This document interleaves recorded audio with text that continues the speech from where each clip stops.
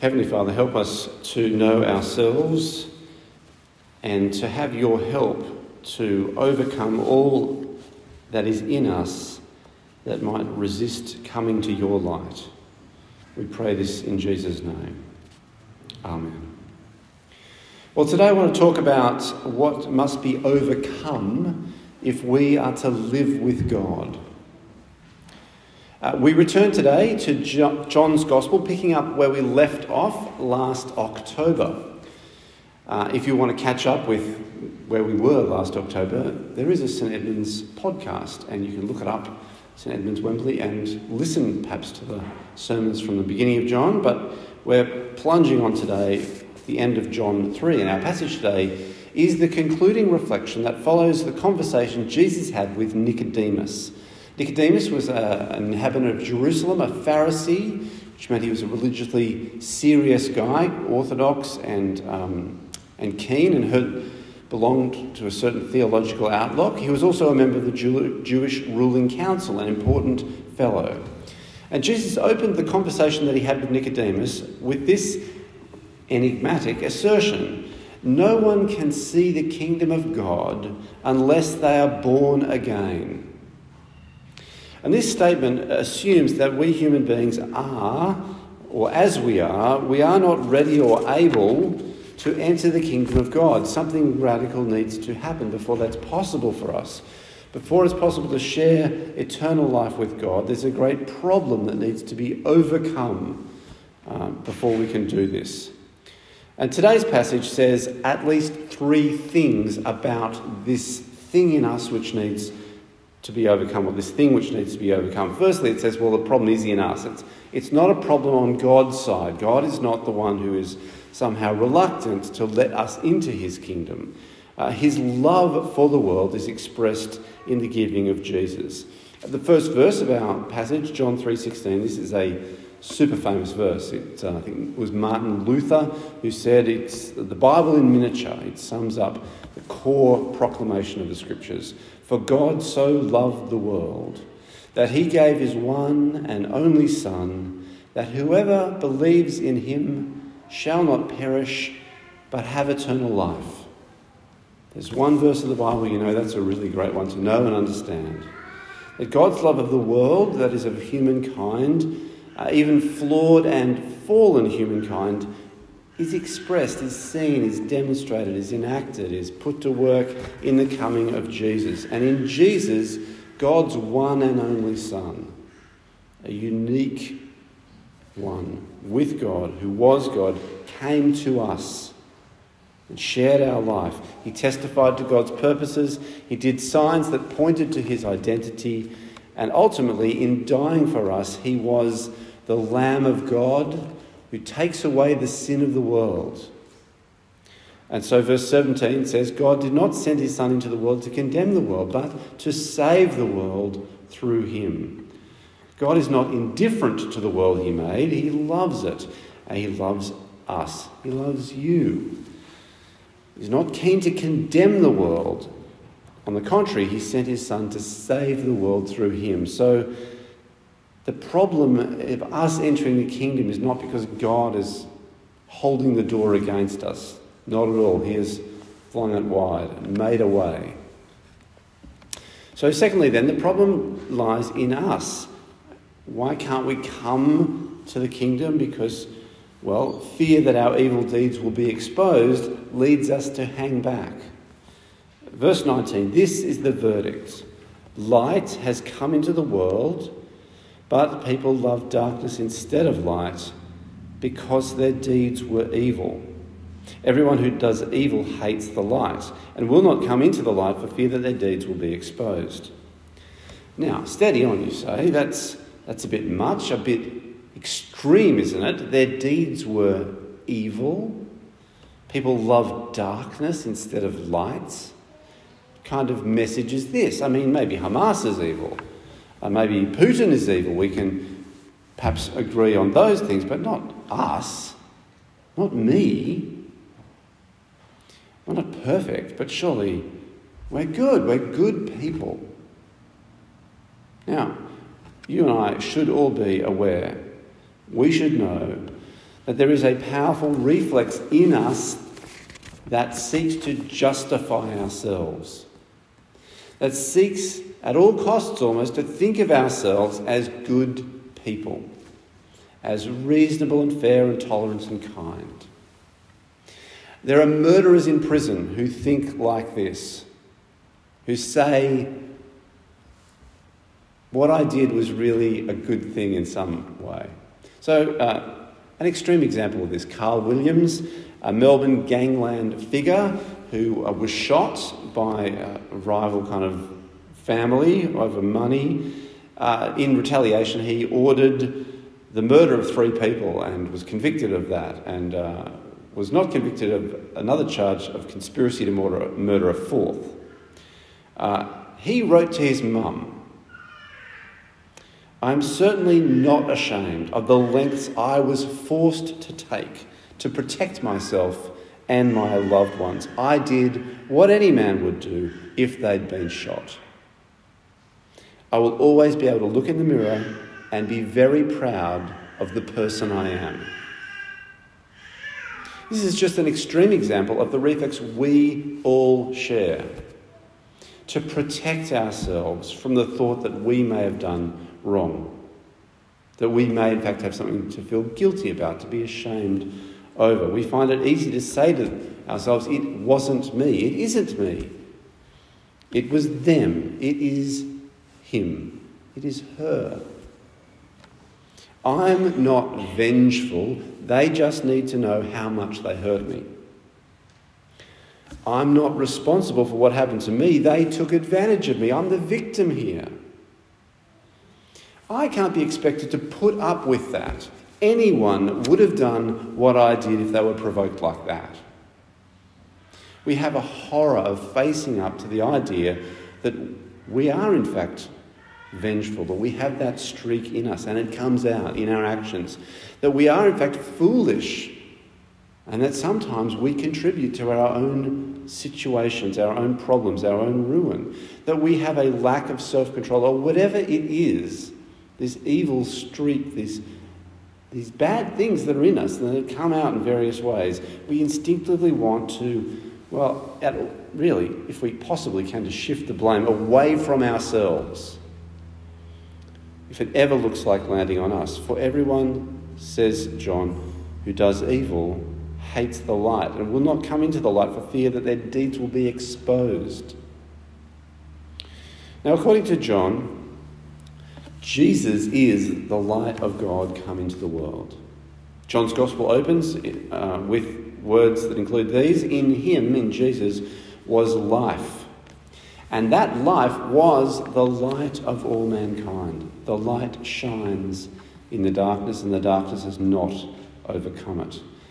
John 1:9, the true light that gives light to everyone was coming into the world. And God's Son could not come into the world as anything but the true light. And that is what makes it hard for us to come to him. This is the verdict. Light has come into the world, but people love darkness instead of light because their deeds were evil. Alternatively, you could translate it, people love the darkness more than the light. That is, more than the light of Christ, because this light exposes them and the darkness shelters us. The truth can be for us too confronting, and we want to say, surely we can reframe the truth in a way that means I can feel better about myself. In Genesis 3, Adam is confronted by God over his taking and eating of the fruit of the tree of the knowledge of good and evil, the thing that he very well knew that God had said not to do, then he very well knew he had done. And yet he says to God, the woman that you put here with me, she gave me some fruit and I ate. That, again, what I did was somehow reasonable and not wrong, or at least I'm not to be fully blamed for it. It was the woman who you put here with me. That's the problem. Well, it's not the problem. The problem is in Adam. But he won't. He wants to hide in the darkness. Carl Williams said, I'm guilty of defending myself and my family from being murdered. That's what I'm guilty of. If you want to pin that on me, this is in all of us. This is what John is talking about. And people sense that to come to Jesus means to be humbled, to undergo the experience of guilt, of shame, of weakness and failure, inadequacy, to come out the other side of that, to be sure. This is not where God wants to leave any of us in this experience of guilt and shame and weakness and failure and inadequacy. He is bringing us to salvation. He is bringing us to forgiveness and freedom and the lifting up of our heads, the exalting of us. But we have to be humbled first. To come to Jesus means we have to set aside the instinct we have to protect our sense of our own goodness by shifting blame if necessary. To come to Jesus, in short, means to repent, to have a change of heart and mind about who I am and whether I have grounds to stand up and say, God, you should give me the big tick because I'm a good person. Rather, to repent is to come to God and seek to be washed of our sin, to examine and amend our lives with the help of God. Now, you might say, is this even possible? Can we really bring ourselves to do this? And the answer is that, thirdly, our fear of coming to the light can be overcome in God. So despite the sweeping condemnation of human corruption in this passage, people love the darkness more than the light. Verse 21 talks about a real and different possibility for us. Verse 21, but whoever lives by the truth comes into the light, or comes to the light, so that it may be seen plainly that what they have done has been done in the sight of God. Now, I don't often do this, but I do want to kind of discuss a little bit the translation of that last phrase, what has been done in the sight of God. That's tricky to translate, and if you consult different translations, they go different ways with it. So the old version of the NIV had what they have done has been done not in the sight of God, but through God. If you looked up the New Revised Standard Version, it would say what they have done has been done in God. So you've got in the sight of God, through God, in God. And all of them are trying to translate a Greek phrase which uses the word en, the Greek word en, which the most obvious translation is in English, and that's what the NRSV does. But it's a little bit ambiguous because that word can mean all kinds of equivalents in English, and the NIV versions try to bring those meanings out. And I confess, I do prefer the translation through God, the old NIV translation, with the sense that what has been done in God means in the fellowship of God, in the power of God, with the help of God. Now, these are all perfectly legitimate translations, but I want to plump for that one because I think it repeats the theme that Jesus had already raised in this conversation with Nicodemus, that we actually need God's power and God's transforming help to respond to him. As Jesus says to Nicodemus, very truly I tell you, no one can enter the kingdom of God unless they are born of water and the Spirit, that is God's Spirit. Flesh gives birth to flesh, but the Spirit gives birth to spirit. That when we do what we ought to do, it's done in God. That is, in the power, with the help of, through the assistance of God. It's not enough that God's light comes into the world. We don't just say, oh, light, fantastic, that's what I want. We need God's work in our hearts so that we can even come to that light. Now, I think this is true at two levels. The macro level, the level of first becoming a Christian, that we live by the truth and we come to the light when we believe in God's Son, when we make a decision to turn to Christ. We put our trust in him. We ask God for the first time for forgiveness in Jesus' name. We get baptised. We start to pray and to participate in church and study the Bible. All those things of becoming a Christian. That's one way of thinking about what it is to live by the truth and come to the light. But all this is done also on a micro level. it's not just one thing we once did and we never do again. No. Day to day we seek to live by the truth and come to the light. Day to day we seek to put aside our fear of exposure and our tendency to prefer the darkness. This is a very challenging way to live by the truth, to open ourselves to Jesus' scrutiny and judgment, to identify those things in us that we prefer to keep hidden in the darkness and not actually think about, not even ourselves, let alone with others. What are we really like? How do we contribute to the problems that arise in our lives? What can we and should we learn about ourselves from whatever is going on in our lives right now? What light does God's word and God's Spirit shine in our hearts about these things? These are tough questions to face and ask and seek answers to seek what insight we can receive into how it is that we habitually as people operate, for good or ill. And then the question arises, well, when we catch a glimpse of that, we see something about ourselves and our doings, will we resist what Jesus might put his finger on one way or another? Will we deny that it's true? Will we shift our explanation of our faults onto other people? Or will we bring it to the light? Will we bring it to Jesus Christ for him to wash and him to change? This is only something you can do in the privacy of your own heart, in your own relationship with him, to bring it to him and ask him to wash and change us. Will you own whatever that thing is as yours and then seek to make it not yours, to repent of it?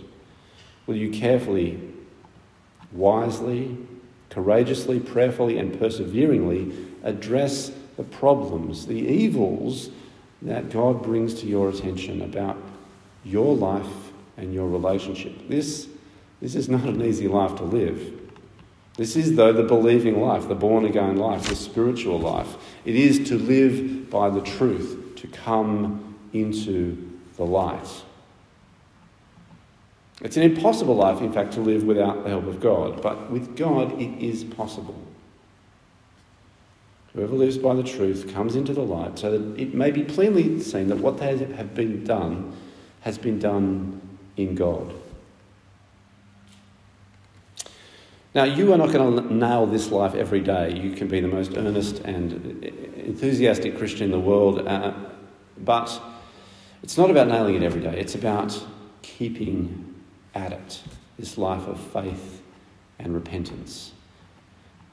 God's help may not seem to be present. It may not seem very powerful. His involvement may not be plainly seen yet. But in the end, if we will live this life, if we will live by the truth and come to the light, in the end it will be plainly seen that what you have done has been done in God. And so the question for us all is, will we live this life? God is willing and able to overcome both our sin and our fear of exposure. Will we take hold of the gift of God, his one and only Son? For God so loved the world that he gave his one and only Son, that whoever believes in him shall not perish, but have eternal life. For God did not send his Son into the world to condemn the world, but to save the world through him. Let's pray.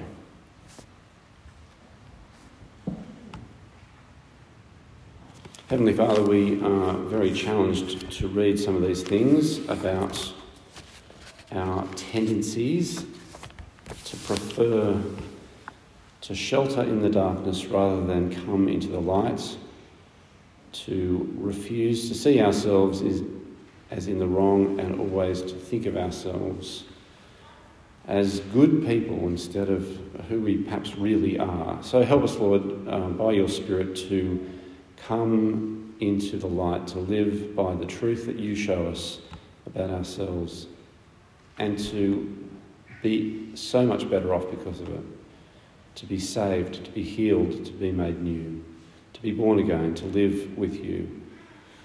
So help us to both believe in your Son and to repent of our sins. We pray in his name. Amen.